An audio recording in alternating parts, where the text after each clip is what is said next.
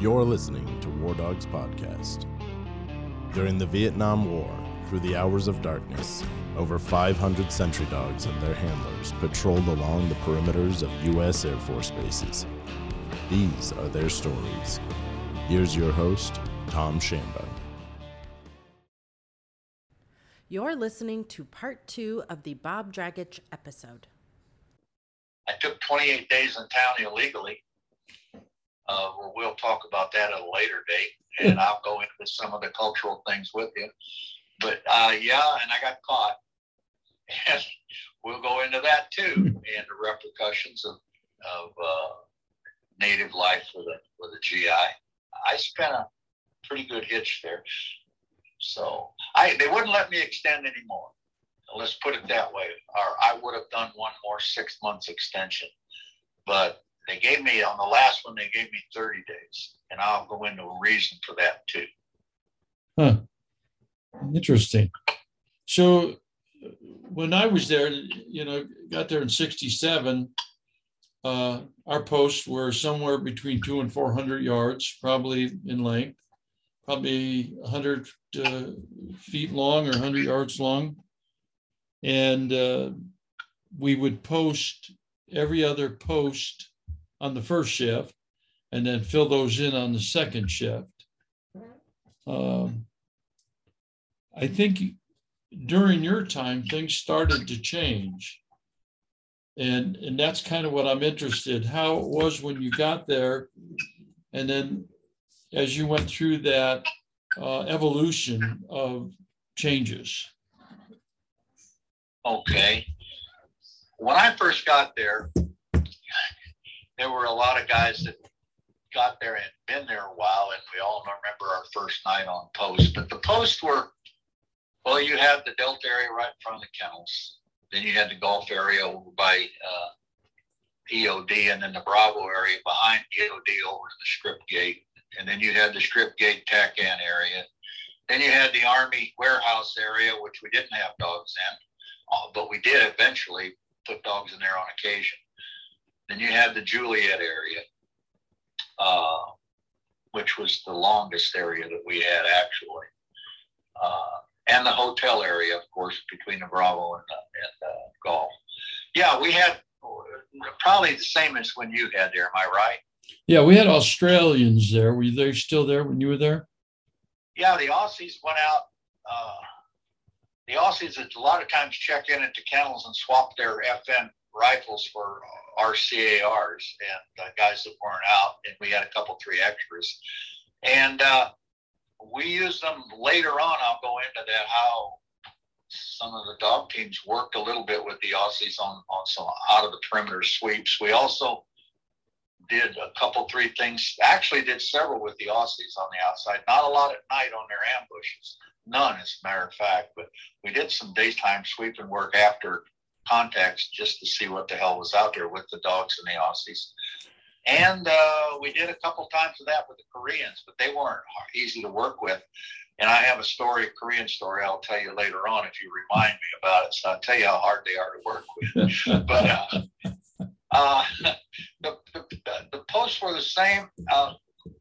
Believe me, the posts are longer than 200 yards, okay? You may think they were 200 yards, but they were closer to a quarter mile, and sometimes every bit of that. They changed that up as we progressed, and they took some posts out and stretched them, and they tightened some posts up and made it smaller, depending on the type of outside influence as far as what was happening in that particular area. We've doubled up in the Juliet area after January 26, 69. We doubled a lot of those posts, and we moved them over into the swamp behind the Army warehouse a few times. And then, we done a lot of, one thing about the flight chiefs at that particular time as it evolved, and I'll go into that too, had a lot of discretion security-wise, believe it or not, and I'll explain to that later once we get out of this. The posts were pretty much the same, but they were a little bit longer. When I first got there, how much wire did you have in the Juliet area? Any? And how much what? Water? Concertina wire. Oh, it was sparse. There was some that had it and some that didn't. Right. When I first got there were some areas didn't have any wire. Some over by the hotel, some by the golf, and some in the Juliet. You just had a trail, and when you first got there, your first 30 days, all you had a choice: string wire on the wire to get acclimated in the new areas, which was the Juliet for me. They were really working on that, and that or fill sandbags at the kennels and shovel dog crap. But you had your choice. I'd just soon be out on the wire sweating my ass off. But anyway, those posts they had become flexible to the flight sheet. But as a rule of thumb, they didn't change at all from probably until I left. Techniques changed quite a bit, but patrolling techniques and response techniques and SAT team techniques, and anyway, there were a lot of things that evolved real quick, and I can go into that again in some detail if you want me to. Yeah, I think it's important to hear those things. Well, I humped the dog for a year, almost a full year, actually 11 months. His name was Argon, Augie as we called him, Augie Doggy. And his serial number was 0707. Never mind. I changed it, and I use that as my email address. 07MA was my email address, but his real serial number is 06MA, and I did that for a reason, and that's just a personal thing. I didn't want serial number except me. But he was a good dog, but he was one of 3 that I handled there. Augie wouldn't bite. He was a snapper. He'd run up and grab the suit, shake you, spit it out, look for another spot. Little dog, 72 pounds. Hell of a good scout dog, good alert, and that's the only thing that saved him. But he was not an attack dog per se, but he was sharp as a tack on the end of that leash. So I did it as a handler, and I pretty well knew most of the guys. I knew the routines. I knew what we were supposed to do and what we shouldn't do, and I knew how to break the rules like everybody else. And it was pretty low key when we first got there. And things were, I'm going to say, about like it was when you were there, until, I'm going to say, May or June of 68. And if you look on the after action reports, the attack and after attack reports, I was there for 64 attacks on that base. And I think there were 67 total the whole time the base was there with dogs. But when I say attacks, I'm talking probes that made the after action reports, contacts on the wire on the ground that made after action reports, mortar attack and rocket attacks. So, that stretches out a long way and a lot of perimeter. So we started patrolling just like you guys did. Your first shift would go in out there just right after dark, and you'd man every other post, unless there was an area, and this happened later on, where it was a little hotter and you had more contacts, and you dump every post in there. And in some places you put triple posts. One guy hung 3 till the other second shift come out. It was just, we were real flexible. Sometimes we were short of dogs and handlers, not dogs so much as handlers. At times we only run 52 to 55 handlers between the flights, and we had 60 dogs or 58 dogs. I mean, we always had 3 or 4 or 5 dogs open, it seemed like. So we posted early and we posted mid, and we come off early with one, and we run the last one late. And not much different. And you were issued your 12 magazines and 3 pop flares when I first got there. That was pretty much a standard thing. And you could carry more ammo, and you throw a couple bandoliers in your ruck or your, as they used to use 5-gallon cans, dog feed cans, to haul out there and sit on your ass and put all your shit and seeds in. So all of that, I don't think changed much. So you were there through the whole time I was there, as far as the basics of the layout and what one of the things that is really, I think, come up in the people that I've talked to so far in the other podcast. We had 3 sensories. Our dogs would obviously smell, or they could hear, and they could see.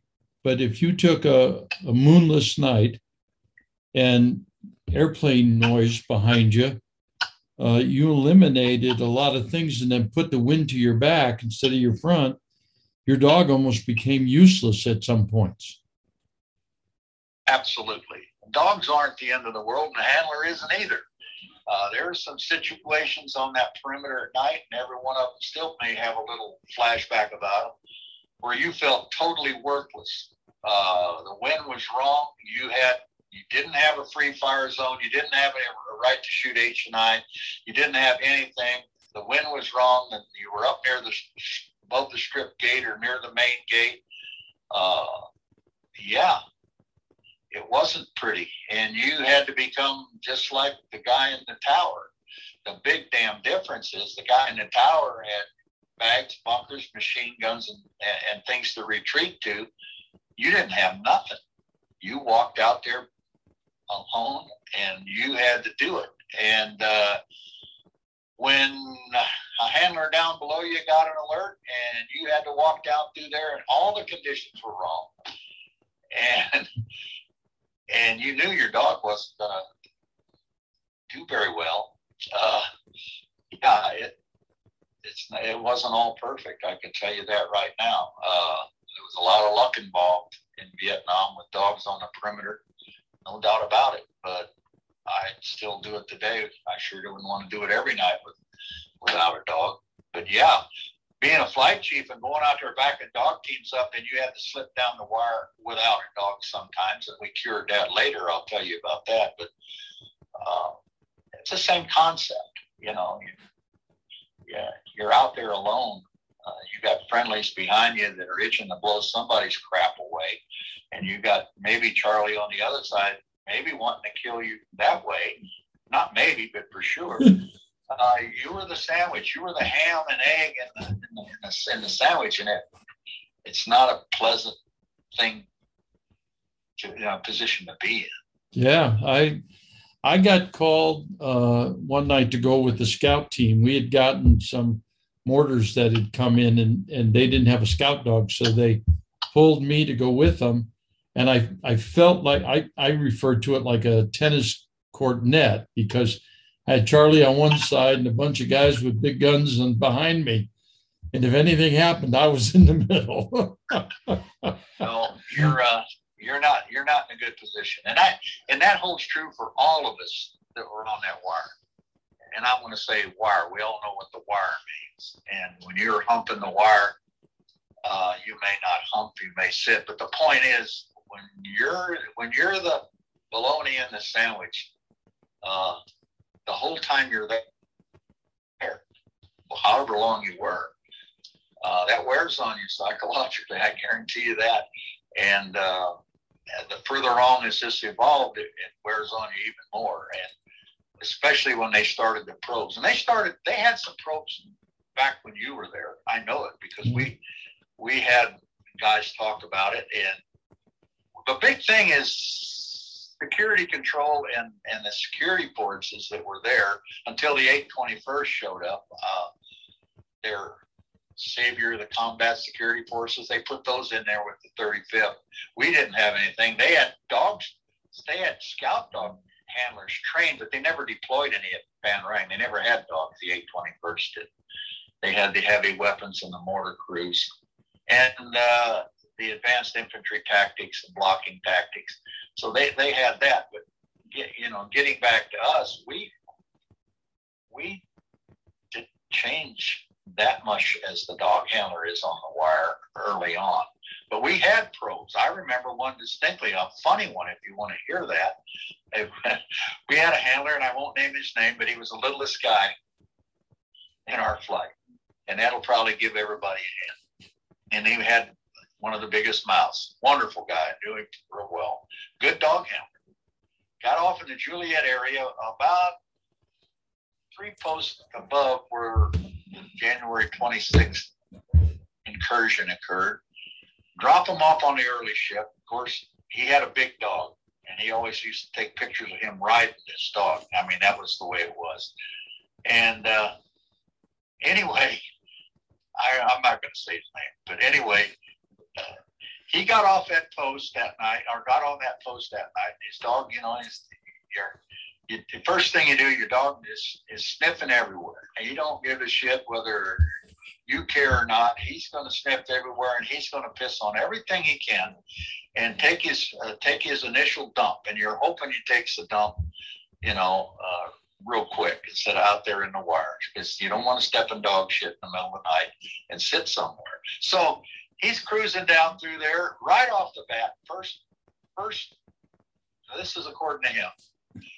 And of course, everybody knows what happened after that. Right off the bat, he's cruising down there with his dog, and it's a half-assed moonlight. Moon's just coming up, so he's got a little bit of visibility. And it's best to run that while you don't have much light. Moonlight, you know how that worked. You didn't want to do a lot in the moonlight. And he sees the dog's lunging forward, and he says, well, why is my dog wanting to take a leak on that rock? Why? He kept jerking him away, and the dog's lunging forward. Well, it wasn't a rock. It was a sapper. It already got through the wire, and the dog was within 10 feet of him. And all hell breaks loose. There were 3 or 4 of them, and some on the outside of the wire, and some on the inside of the wire. And he has this intense little firefight with one magazine full at point blank range. Nobody gets hit. Nobody gets killed on either side. And the dog survives the middle of it. He's the bologna in the sandwich then. And this is the kind of things that when I first got there, a couple of these incidents happened where the guys, they were probing. And they were probing the Juliet area. They were probing the Bravo area. And they run the Delta area to the left of the strip gate and that big gully. They played in there a little bit. And then down at the culverts before you get to the bomb dump in the Delta area.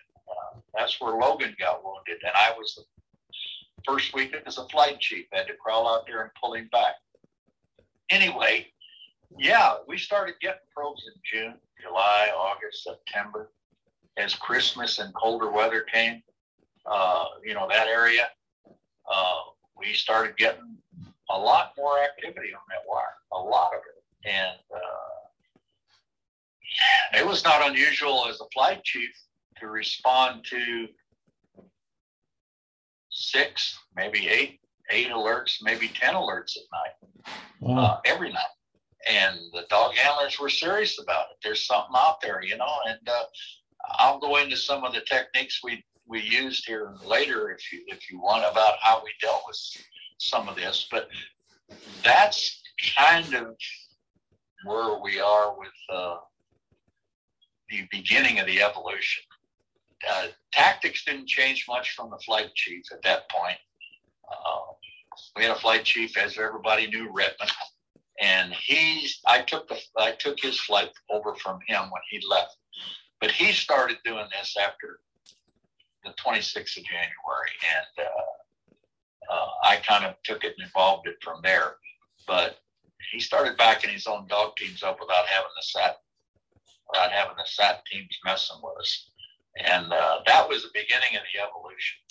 That was the first big attack, right? A big ground penetration. Yeah.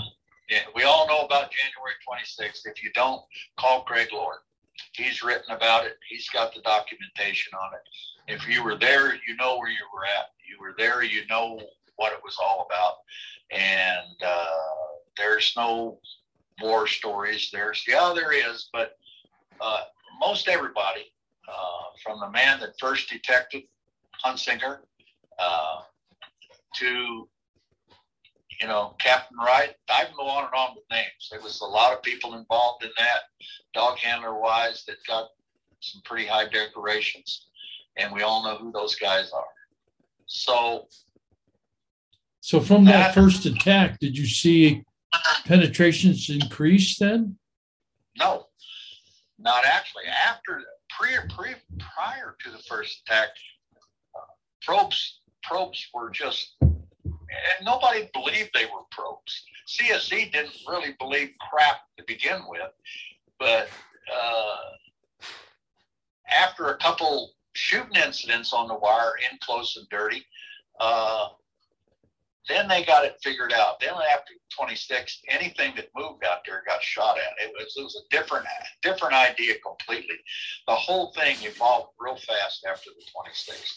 And we had a big free hand in working that perimeter. The dogs teams, and they were kind of calling the shots. Before, it wasn't so much. You had to have a flight chief out there from security with a blocking force, and then they laid everybody out there and got ready, and you swept, and nothing happened, and everybody went home, and they grumbled, "Don't do that no more unless you really know." Well, who in the hell knows what you really know until somebody pulls the trigger on you? I mean, so you take every incident as real, and by God, I'll tell you what, they got more real as this evolved. Yeah, when the first few that I had seemed like they were on the wire, but they really never, I don't believe, got inside the wire. But there were 2 incidents that I had where we were fairly close to one another. We were probably within 20 yards of each other, and the gunfight lasted probably forever, but at least 20 minutes. It seemed like forever, maybe, but it seemed like it lasted a long time. But that's a long time. Yeah, but I only had 2 of those incidents where one I ran out of ammo. Actually, I went through my entire bandolier of ammo. Bet you carried 2 after that, didn't you? I got better prepared. Everybody evolved through that. It's amazing, and I guess I could talk a little bit more about how this all went about after the 26th of January. It was a big wake-up call. We realized, and CSC realized, and I think all of us realized now that this was no joke. Shit happens quick, and it can happen anytime after that. And they, like I say, they mortared us a lot more. They give us a lot of rockets. They started shooting 103s, and they do it in the middle of the day. They do it in the evening. They do it at night. And as you know, we lost a handler in the middle of the day, Joe Loftus, with one. And it started changing. We got hit pretty frequently through that Tet of 69. And then it petered off to a degree. And it picked up again in 1970, in the winter of 1970. And we had quite a bit of activity in February 1970 and in March. And then it kind of petered off again. And when I left in June of 70, there wasn't a lot going on at that particular time compared to the 26th on. It was cyclic, but mostly it seemed, the closer to Tet, the more brave Charlie got, and the more things he attempted to do. So that was how I see that. Did you experience several incidences of combat yourself, or? No, I had 4 incidences. 2 as a dog handler, humping the dog. One was involved with gunfire. The other was a mortar attack that they run right at my post, and both of them were light. And I got to tell you, I had 2 other incidents as a flight chief, 3 other as a flight chief that required exchange of gunfire on February 11th, 1970. in the Bravo area. We had a dog handler. I have a story about that, but we had a dog handler. We had an incident there where we were getting probed for a week and a half. And at that point, we had an army unit, a mechanized army unit. I don't know what they called them. They had a tank retriever, and they had a tank, and they had a couple APCs. And they put them in that old army compound behind the Bravo area, behind the hotel area there. You remember where that was across the road? Well, they opened it up again. And they decided they were going to put the army out there to do us a grand bit of help. So they run a tank retriever out there behind the warehouse at the end of Juliet area in that swamp, and they parked it there, and it sunk overnight, and it stayed there the rest of the friggin' time I was there, and they used it as an LP. They manned that tank retriever, and it's stuck in the swamp. When I left, it was still stuck in the swamp. But that was their deal. See, that was their security. Then they brought a damn tank retriever with a humongous spotlight, and they pulled it up on the road right at the strip gate, and not at the strip gate, to the left of the strip gate where the wire come pretty close to the perimeter road. And they parked that damn thing there. And he'd shine that arc light down the damn fence line at unknown times. Then we'd scream so much that they had to call security control when they were going to flip the lights so we could get out of there. So that was a change of security for us. But during that February period, that particular area there was getting probed quite a bit. The hotel area and the Bravo area. We had a lot of handlers call, a lot of alerts in there, as well as the Juliet. So we got feeling that they were starting to play again. So our attitudes were up there pretty high. So on February 11th, about 1 in the morning, I'll go back, I'll digress here. About 2 weeks before that, when dog handler would get an alert in that area, and the Army had a APC, and they wanted to run their own blocking force. So they'd get an alert, CSC would call, and they'd rumble down that damn road there with an APC like the U.S. Cavalry. And they'd park there on the road and pop flares and carry on. So this wasn't going real well for anybody. So we decided we're going to do our own thing. So I had 2 dog handlers out there, and I told them, I gave them a radio, and I sat at the damn main gate. I'd sit there, and I said, when you get an alert, just click your radio 3 times. I can hear you clicking it. I says, I'll ease up there, and me and whoever I have riding with me will ease up there and see what the heck you got. Let's get to the bottom of this thing. Well, this went on the very first night that we eliminated the Army from the equation. The very first night, lo and behold, they probed us, and we caught them on the wire. And we killed 2 NBA sappers, and the Aussie crippled 1.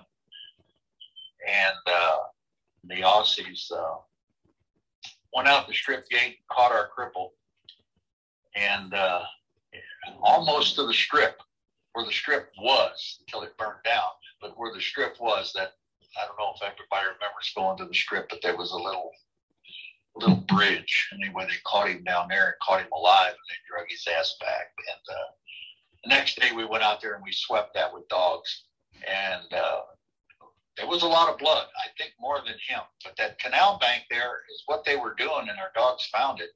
What they were doing is they were coming down that canal bank through the water, and they dug just like a beaver den underneath there at water's level.